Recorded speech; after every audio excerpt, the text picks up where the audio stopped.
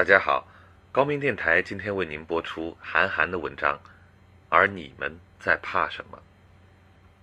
今天在一些论坛上，我看见了福建马尾审判3个网友。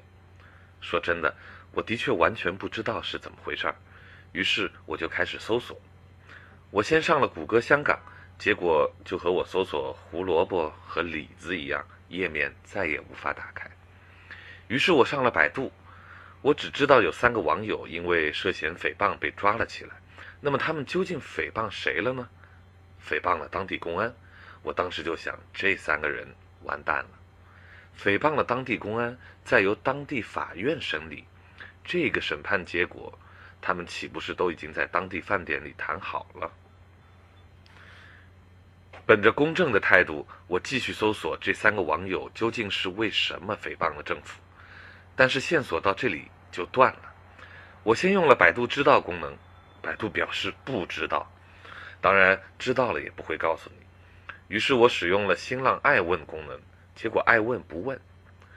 最后我大致知道了故事的内容，这其实是一个很典型的故事。为了防止出现文章过敏的情况，我一概隐去了人物姓名。主人公突然死了，家属怀疑是被轮奸致死，提出尸检。尸检的结果呢，是主人公自顾自病死，并非是强奸致死。家属怀疑警方包庇罪犯，提出还要尸检，但是相关部门并不配合。家属的情绪很不稳定，3位维权人士听闻此事，以死者是被强奸致死的观点，将此事做成了视频和文章，转发到国内外论坛。当地公安召开新闻发布会，强调死者是自然病死。随后参与制作视频发帖的人被当地公安机关逮捕，其中主要负责的3人，2审被判有期徒刑1年到2年。事情大致上就是这样的。就案情本身，关键是死者到底是怎么死的，这个我不知道，我也没有证据，所以无法站在维权者或者政府的任何一方说事。政府认为只要他们宣布了，这就叫证据；维权者认为只要他们调查了，这也是证据。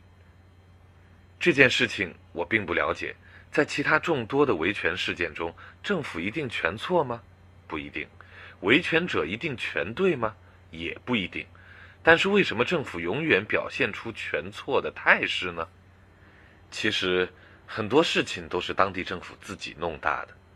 如果他是真的自身突发疾病死亡，那么便让有公信力的地方来尸检，说服家属便是。很多网友说，政府急需成立廉政公署来树立公信力。我认为廉政公署没有用。香港很少发生腐败事件，其实并不是拥有了廉政公署这4个字，而是因为廉政公署是独立的这3个字。我认为大陆现在的国情是不适合成立一个独立的类似于廉政公署的机构的。如果一成立然后来真的，那几乎所有公务员及其家属都嗖一下不见了。但是大陆最急需成立的一个部门，乃是独立的尸检部。这个尸检部必须拥有像廉政公署一样的独立性和公信力，必要的时候做到电视直播尸检。仔细回想中国近几年发生的公众事件，有多少是因为尸检而生啊？尸检部是维护社会稳定的重要部门，因为现在的尸检结果无论是真的假的，老百姓都不相信。排除这件事情，虽然我认为很可能不少的尸检结果是正确的，但老百姓的怀疑也不是错误的。一个喜欢先定性再定罪的政府，其绝招也很容易被老百姓学去。所以说，我们要原谅老百姓动不动就认为自己的亲人是被害死，而罪犯是被政府包庇了，尸检是被政府操纵了。因为在这个社会里，你不讲证据，那我也不讲证据；你不透明，我就猜测；我一猜测，你就说我诽谤；我再追究，你就说这是国家机密；我一闹大，你就反而省事儿了。什么事情都不用做了，自然会有相关部门通知新闻部门，这个事情不准报道。但是这一切埋下的都是仇恨的种子。所以说，对于地方政府，这事情其实一开始就很好解决，绝对公正的尸检。如果真的是病死，说服家属；如果真的是被杀的，捉拿凶手。退一步讲，这个事情完全可以放到台面上，公开的去说清楚，大家拿各自的证据来说事儿。但官方是从来不屑于这么做的，他们认为这样降低了他们的威信，而我们的官方永远是一开口就置自己于不利。你从来看不到他们坦诚地用我们人类正常交流的语言说话的时刻，永远用没有人性的官腔去对抗老百姓的哭诉。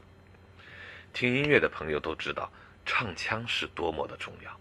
一个你讨厌的唱腔，唱什么歌都是错的。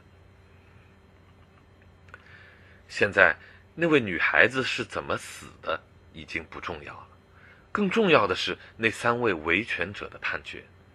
至于诽谤罪，看来是非判不可了。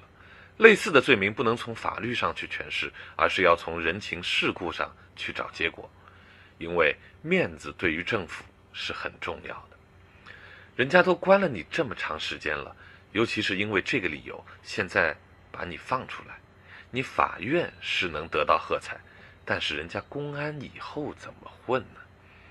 都在一个县城里，抬头不见低头见，办公室不见桑拿见，这见了面还怎么相处啊？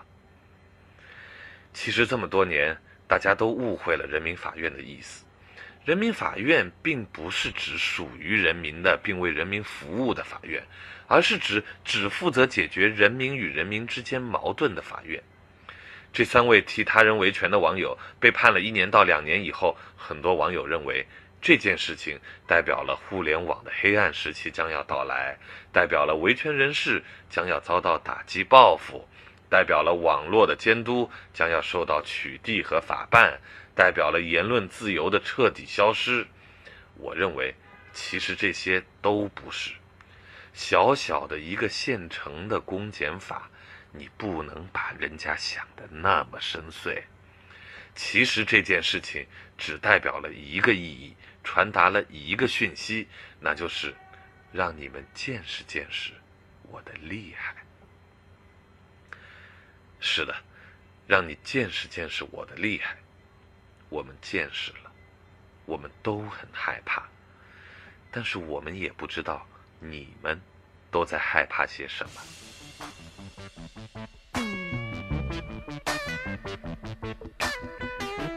黑夜给了我黑色的眼睛，我要用它去寻找高明电台 Radio Highlight。